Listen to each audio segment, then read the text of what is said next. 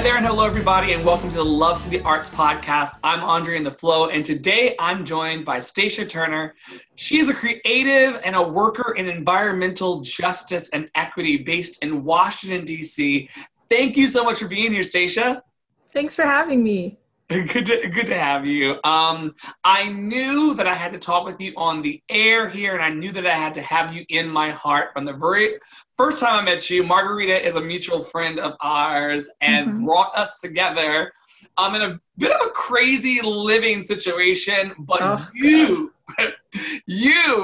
are the gift that I got out of that situation in addition to Marg. And so I feel like the universe wanted this to happen. Yeah, that was definitely a silver lining to that gray cloud of a circumstance. Yes, indeed. So tell me about your gifts and what you're giving to the world, particularly in the area of environmental justice. Sure. So I have been an environmental enthusiast, I guess, since high school. One of my best friends and I started a club called Community Care Committee, where we would basically do cleanup projects. We created recycling bins throughout our school and painted them like with cool, colorful murals so that people would like pay attention. And I think my personality, my being, I'm very grounded in nature and nature space. And as I began to study environmentalism, I saw that there was a discord in who was welcomed and present in those spaces.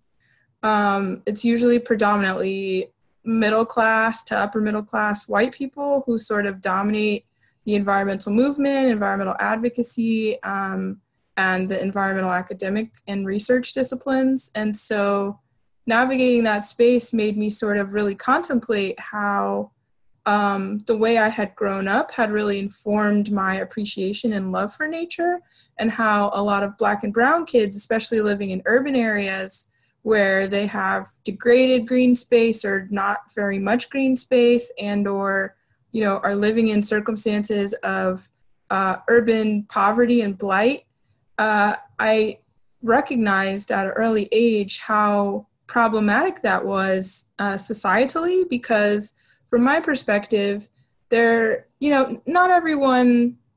Can I use profanity? You sure can. Okay. And Love City Arts, you can. This ain't nobody's church. Okay. It might be my church. Oh, okay, I'm sorry. Well, then I'll be respectful of your church, but do they curse in your church? They do if this is it. Okay. Absolutely. But I was about to say, like, it's really, although some people just think that, like, Black people don't fuck with the environment, there's a much more complicated history of why there is a push-pull between African Americans in particular having a very complicated relationship with the environment, and whether we do or don't feel safe in nature spaces. And so, okay, so I'm gonna pause you and ask about that. Beyond the obvious feelings of angst and lack of security and comfort that Black and brown people can feel in the so-called United States of America, when you say that they don't feel safe in nature, what are you talking about? So I'll preface my response to this by saying, for people who are really interested in this and exploring this concept, there's a really great book by Carolyn Finney called Black Faces, White Spaces.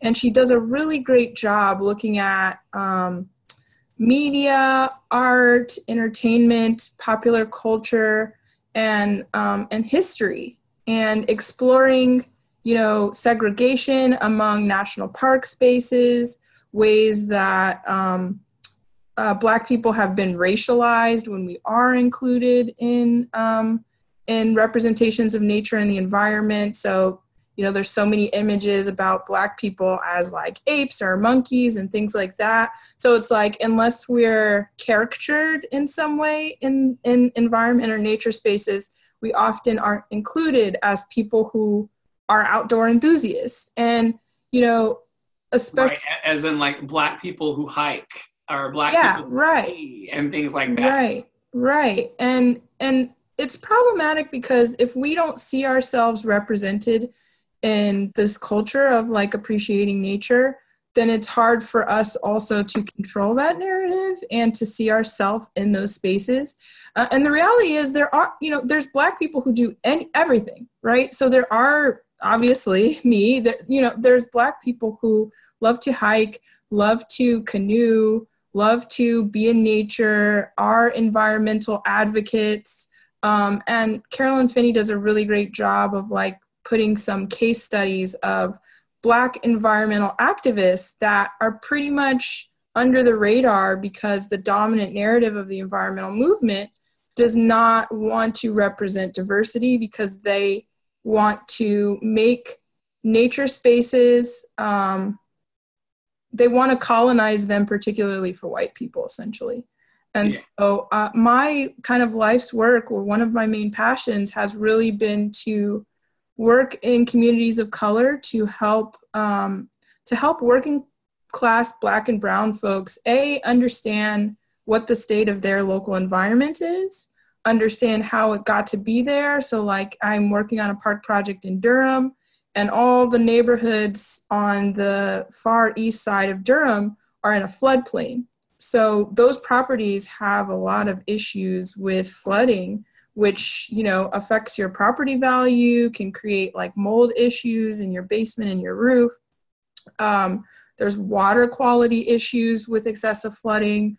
Having excessive still water creates more mosquitoes. So there's all these, challenging environmental factors that happen because these people were situated in the city planning of this place to be in the least desirable real estate, essentially. Right. So how do you go?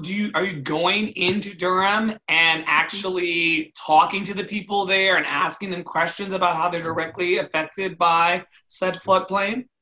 So it's less of yes and no. So we have really worked to educate in my organization. We work to create with our local partner on the ground educational materials that talk about like what is a watershed? Where do you sit within your own watershed? And sort of breaking down these very basic things about like why their area floods.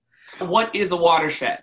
Okay, so a watershed is so in the physical landscape, there are varying elevations, right? You have high points and you have low points. And when precipitation comes onto the earth, it's going to flow downward, right? From high elevation to low elevation. So among any city or landscape, there's peaks and valleys in terms of the elevation of a landscape. And a watershed is an area at which the landscape, where water flows down goes into the nearest like waterway. So be it a stream, a lake, whatever kind of waterway is the nearest one. A watershed encompasses the high point to the low point of a certain area. Water is flowing into the next waterway. If that makes sense. And so people knowing where those are in their communities directly affects them in what way? It affects them by understanding, whether they're at the top or the bottom of it. So if you're at the top, you're going to be the least likely to be exposed to environmental pollution because you're at the highest point, right? So when water flows down, it's picking up all the oil from cars, all of any chemicals that people put on the street, fertilizers from people's lawns. So the farther down on the watershed you are, the more contaminated the water that's around you can be. Which directly impacts your health. Yeah, directly impacts your health, especially if your kids are playing around a creek, which kids often do. It also can affect the sanitation system because in a lot of these like aging cities, they may have a sanitation system where when you get really, really heavy rains, that the drain system can't accommodate both the sewage system and the stormwater system. And that can create instances where sewage, like raw sewage, is overflowing into groundwater because the system is not was not built to sustain that much rainwater and pavement. The like CSOs and things like that. Exactly. And the more pavement in a city you have, the worse these heavy flooding events that we're getting more frequently with climate change, the more issues with stormwater you're going to have, because you don't have soil that's absorbing the water and filtering it. You just have pavement that's allowing water to just slide right down it. Wow. Are people in rural communities or in city spaces more affected by, this level of pollution? I would say usually urban people are more impacted because there's more pavement. So there's more opportunities in any urban area. Usually the water, the whatever waterway usually has issues with contamination because there is industry, because people do use fertilizer on their lawns, because people do pour oil out in places that they shouldn't. So usually urban areas are much more impacted by stormwater issues and water contamination issues. And it's also a trend that Black communities are often situated in floodplains as well. So. Wow. So, when did you said in high school you were involved in your environmental projects and environmental clubs. When did this grab hold of you as a professional endeavor? When did you know that you wanted to be plugged into this in a very adult kind of way?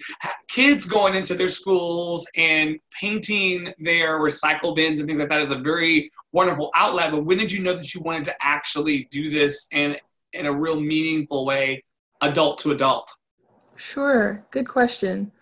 So I think early on in my undergraduate career, I knew that I wanted to be doing something related to environmental advocacy, environmental science research. But I was I really only had a vague idea of what that would mean professionally, because traditionally the environmental field has been very heavy on physical sciences, so like ecology and natural history and forestry and those sorts of things, and agriculture. And not that I'm not interested in those things, but I was really captivated by the social science, social cultural aspects of how do we engage with the environment? How does the environment engage with us?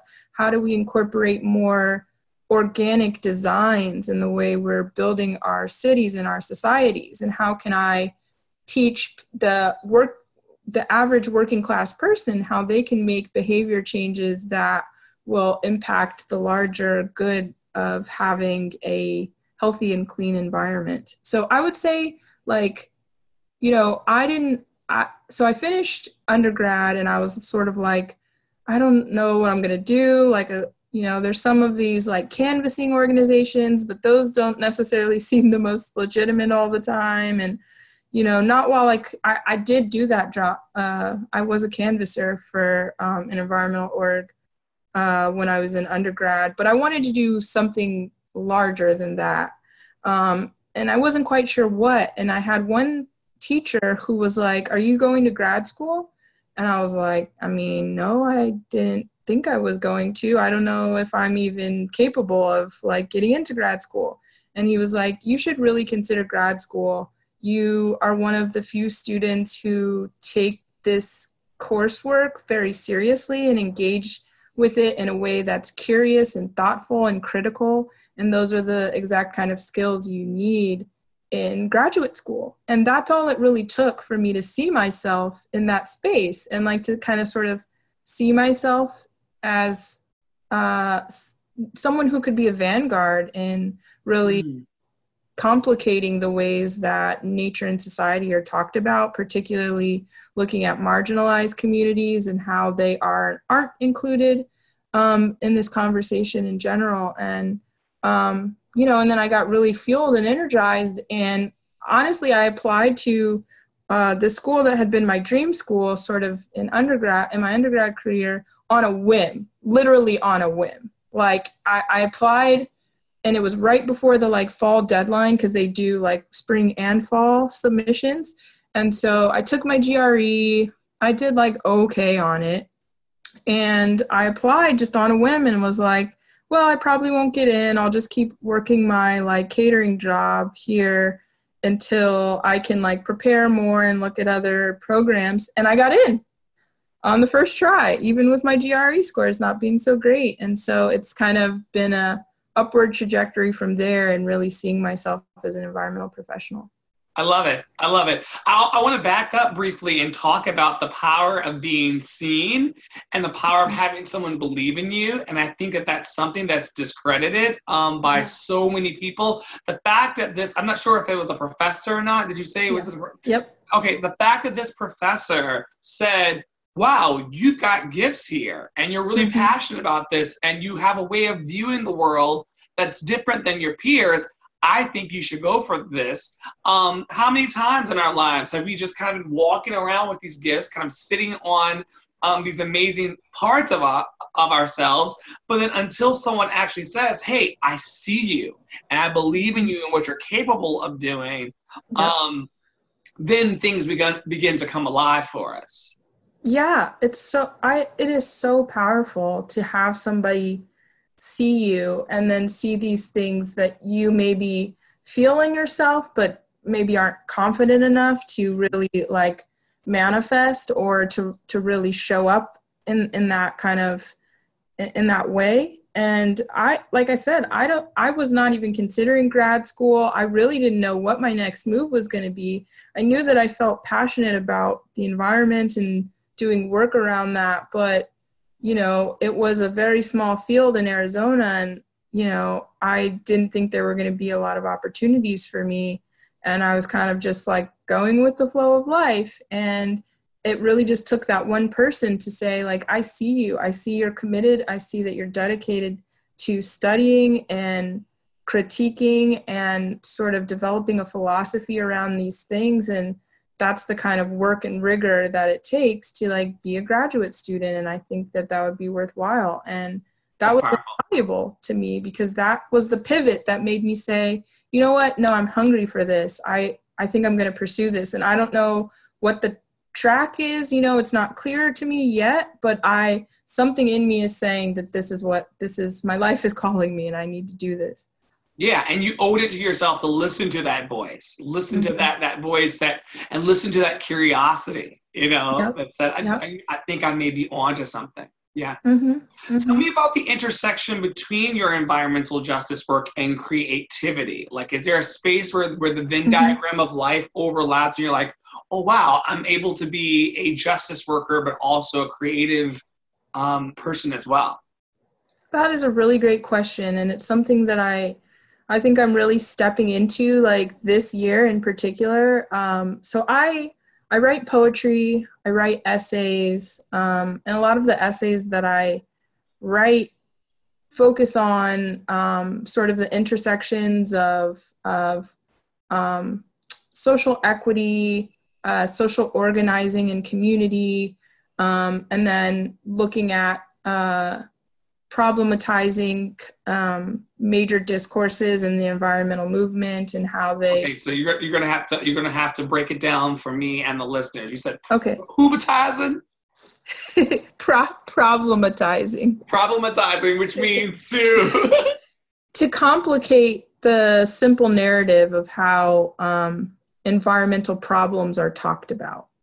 And I've sort of been writing these things in the shadows, you know, for myself, thinking like, well, maybe I'll go back to school at some point, but being very hesitant and timid about like regularly blogging and sharing my thoughts and feelings with the world outside of my inner circle of people. And this year I'm really feeling like, no, bitch, it's time for you to like use your voice. Like so many people have been telling you, like, you need to share your writing. Like, you don't have to necessarily go back to school if you're regularly like keeping up with your writing and blogging. And so luckily I have enough creatives like you in my life who really inspire me to be like, no, I can do this too, you know, and I have something to say, and it is, you know, it's worthwhile because it's a unique perspective.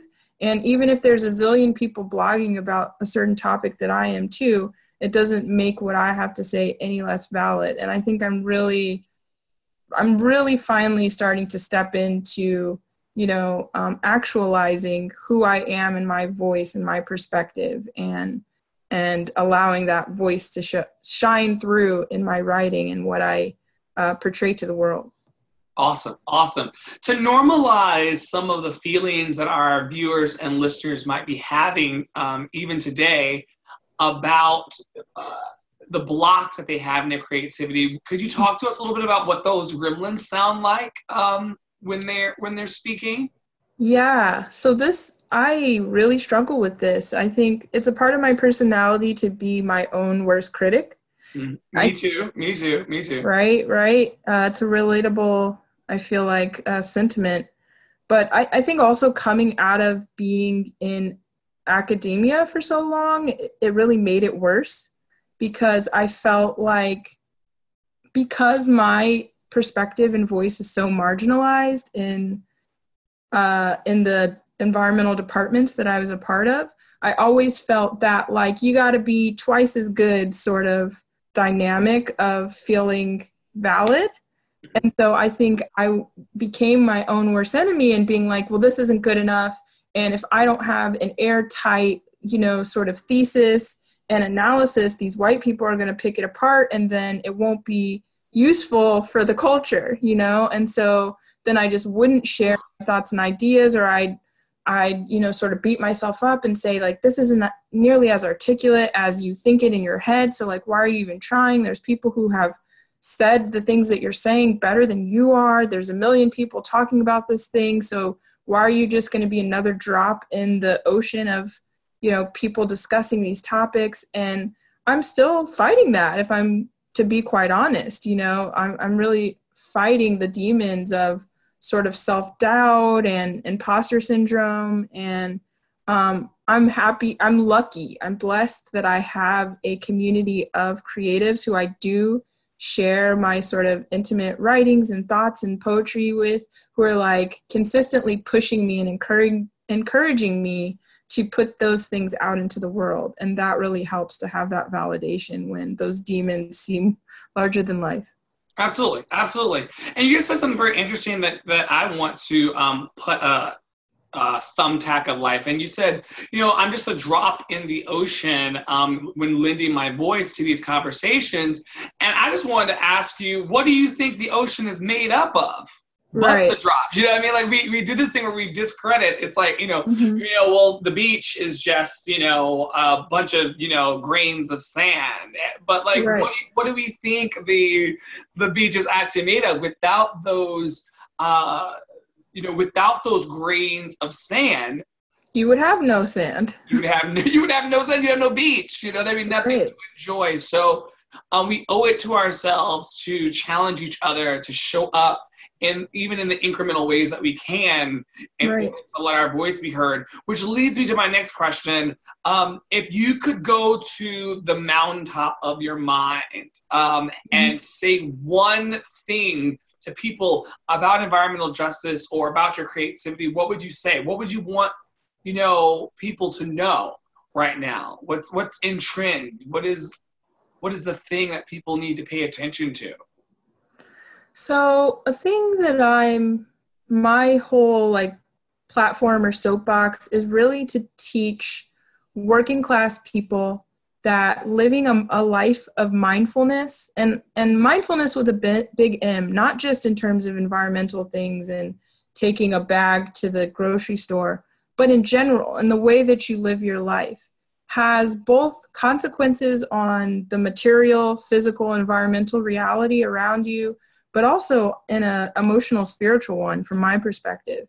And I am all about really shaking up the narrative of being eco-friendly is for affluent white people, and I can't afford to live my life in this sort of way, because living a life of environmental and material mindfulness has been commodified in capitalism as, it's become a trend.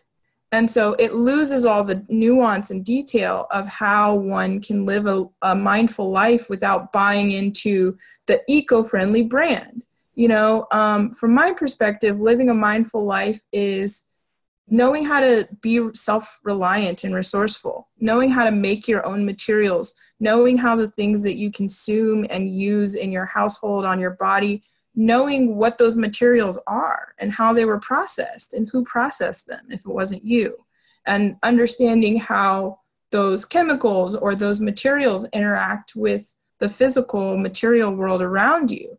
And so give us an example, because you are academic, beyond academic, like your literal brain, like your capacity for thoughtfulness is like blowing my mind. So okay, yeah, let me ground it. Sorry. Give me some some cream of wheat. Sure. So like for a very simple thing that I always like tell my family about is like I always take utensils with me, and I always take a handkerchief. Like I just always keep those in my backpack unless I forget, but I try to. And that is a seemingly very simple thing, but it really matters because plastic, there's so much plastic waste, and our garbage that isn't recycled goes to landfills. Landfills are often situated in communities of color. And so you begin to see this cycle of how being mindful in an environmental way is a justice issue, because the environmental bads are often concentrated in the most marginalized neighborhoods. And so it's the most important for people who are marginalized people and or live in marginalized communities to live in a system of mindfulness and to understand cycles and how the things we use and consume are part of that cycle. So, so to distill this down a little even further, if I'm going to my neighborhood Chinese restaurant, getting my beef and broccoli or whatever I'm having in that moment, and then I am taking the plastic spoon and fork and knife that they're offering, that they're just throwing into the bag, whether I want it or not, I start telling them like, no, I don't need it. I'm good. I've got, utensils at the house, as most of us do. Right. And that's a privilege I recognize. And so if I'm not connecting the dots, that plastic going into that bag is directly going into my community or a community that's adjacent to me. Like mine, yep. I'm missing it. Exactly. The other side of that coin too is that because we lived in such a capitalist industrial country, we're really separated from the actual value of material, right? So if you're living in like sub-Saharan Africa, I hear, for example, like street food in the city there, it's always just wrapped up in newspaper or magazine pages, because paper is such a precious commodity there. They don't have the scale of industrialization where they can just like churn things out and then ascribe it to a very cheap price that doesn't actually value the energy and the material that went into making that thing. So we're very divorced from understanding like what was the actual energy and labor that it took to make this plastic utensil. And like, maybe if I understood that more, if I was connected to what it meant to be using and plastic's made out of oil. And we all know that oil is finite, so it's always. See, now I'm telling on myself. Plastic's made from oil? It's processed oils. Yep. What makes it hard? They have industrial processes of like, pressing and doing like chemical processing to make it into like a solid material. Wow. I didn't know that. Yep. So it takes effort, like a huge amount of effort, to turn it from oil into that plastic fork and knife that we're eating with. And then, of course, that energy then translates, and then the oil itself is what you're saying, it translates into a loss of a resource to the planet. Yep, exactly. And so I want people to get excited, especially Black and brown people, to sort of get excited about like, excluding themselves from getting caught up in this whole trajectory of like using things in a disposable way. I want it to become sexy to be like, no, I'm like, I care about the material world, and I understand the connections of how this affects my community or communities like mine, and I'm going to value the materials that I have in a way where I'm really thinking about what I use and how that goes back into the cycles of the environment. I want that to be cool and sexy, and not in a way just because, like, you know, you bought a Nalgene that was $40 and you feel really cool about it, but Right. Have you challenged the people in your life and your friends? Because I feel personally challenged in this conversation to make sure that I have a fork, knife, spoon, and a reusable kerchief with me everywhere I go. Why would I not? Mm-hmm, mm-hmm. So, and this is another point of contention for me that I really don't like about, I feel it way more in the like white environmental movement than I do other environmental spaces. But in general, there can be this kind of self-righteousness, right? About like, well, I'm more environmentally friendly than you, and like, how dare you use a styrofoam plate?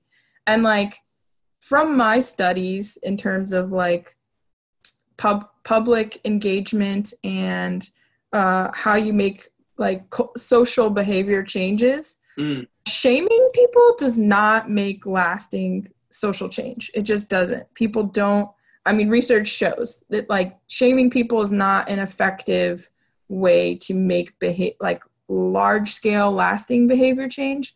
What is making people think about what they're doing in comparison to their neighbors. So people are very influenced about like, am I the odd person out? Am I the one who's doing the social bad in society versus everyone in my community doing other things? And so from my perspective, I always try and lead with just sort of sharing the things I do in an attempt to, if somebody engages me about it, I'm not like, look at me, I have my reusable thing. But if someone asks me about it, I sort of go into a conversation like I'm having with you right now about why I do that.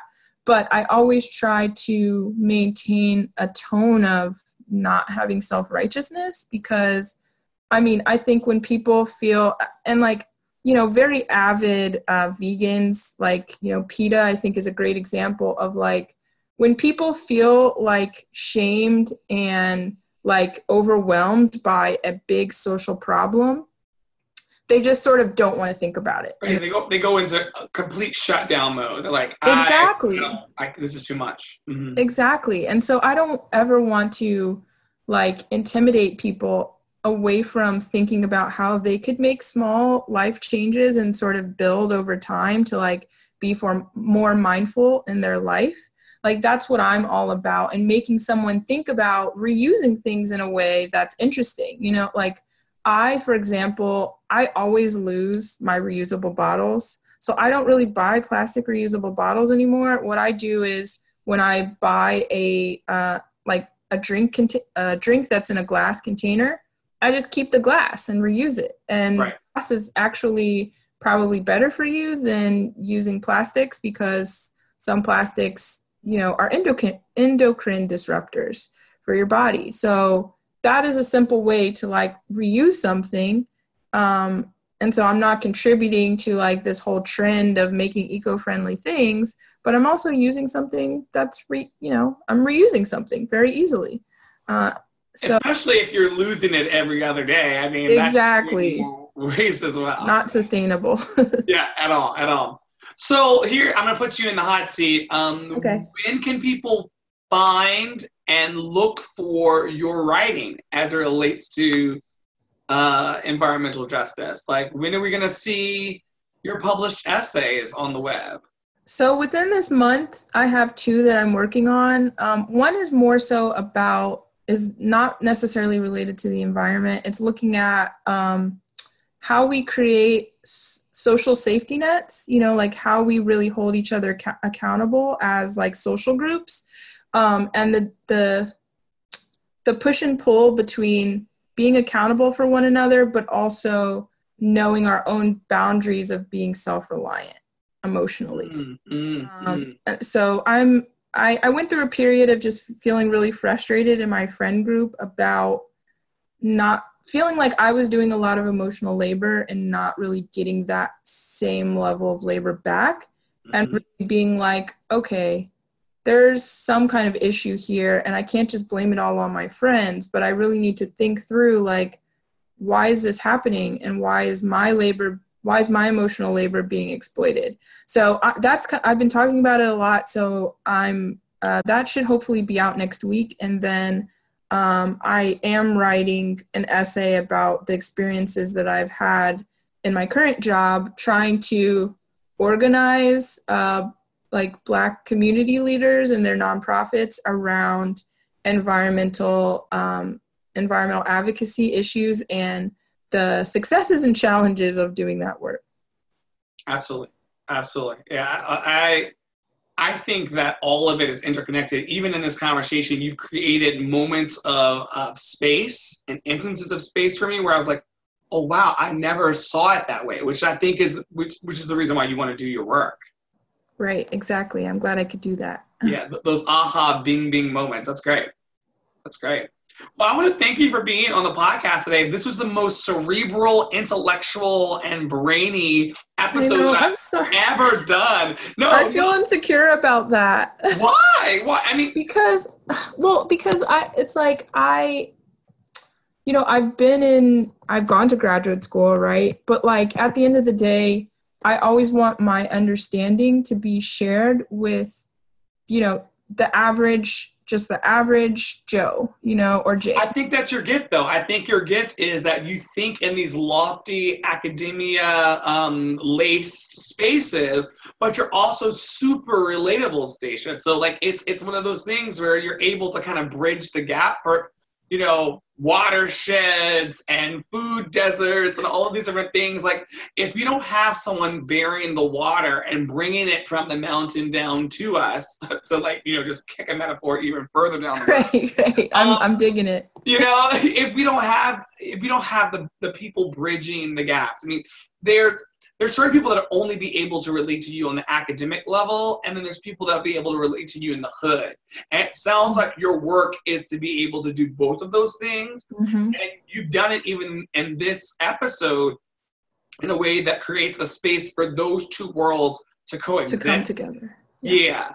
And so you're doing the unification work and building the bridges, and it's necessary. So I would never feel insecure if I were you or apologize for that, because you're able to cross-pollinate and be, that Venn diagram that we were talking about earlier of the cerebral and the creative. And so more power to you. Thanks for that affirmation. I appreciate it. Of course. I'm always about smart brown people. And so I'm going to give you 3 more opportunities to shine in this conversation by giving you the 3 fill in the blanks that I always give all of our guests. Are you ready? I'm ready. Okay. And it may sound like it's coming out of the blue because we've been in environmental justice and things like that, but I think our listeners and viewers will see how this all syncs. Love is? I think love is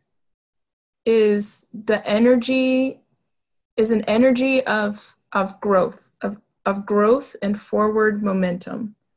I think it's exchanged between people and beings, and I think love is that feeling of being in your flow, like Andre in the flow, and feeling validated in an emotional feeling and an intellectual feeling. That sweet spot of when, the world is colored brightly by being so firm in a knowing about a thing. I think that's love for me. Joy is? I think joy is the expression of love. Joy is being able to have sheer happiness that's not tempered by having to contemplate why or how or whatever. It's just being present in the moment of expressing happiness. So good. And freedom is? Freedom. That's the most challenging one, unfortunately. Freedom. I think freedom is being able to understand that we materialize our world. Like we make our circumstance. And I almost feel hesitant to say that because, you know, especially for marginalized people, I know from my own experience that it can sometimes feel as if everything in the world is thrown at you to make it difficult for you to succeed. And that's true. I mean, that's true and that's real. But at the same time, I've especially of late realized that despite the hurdles and challenges and whether it's fair or less fair than somebody else's path, I really do believe that we can actualize the things that we want and who we want to be. And freedom to me is developing the tools to empower oneself to know that you can be the architect of your dream, of who you are, of the way you show up in the world, despite the hardships, you know? Absolutely. I'm a believer in all that. I'm a believer in all of that. And as the architect of your life, Stacia Turner, you're building a beautiful house.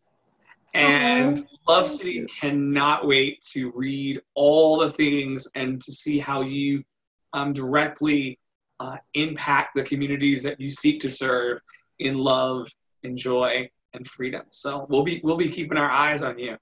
We will be. Thank you so much for this opportunity, and thanks for always being a shining light of inspiration in my life. Like, honestly, Andre, you are one of those creative people that I referred to in my circle that really, you know, inspire me with the things that you do, and with your just sheer love and affirmation of who I am and seeing me, just those dynamics really encourage me to say, you know, I can do this too, and it's worthwhile. And I want to encourage other people to know that they can do their thing too, and that it'll just be, you know, a fractaled sort of growth, hopefully, of yes, fractal of love and art. I'm here for it. I love you too. Thank you so much.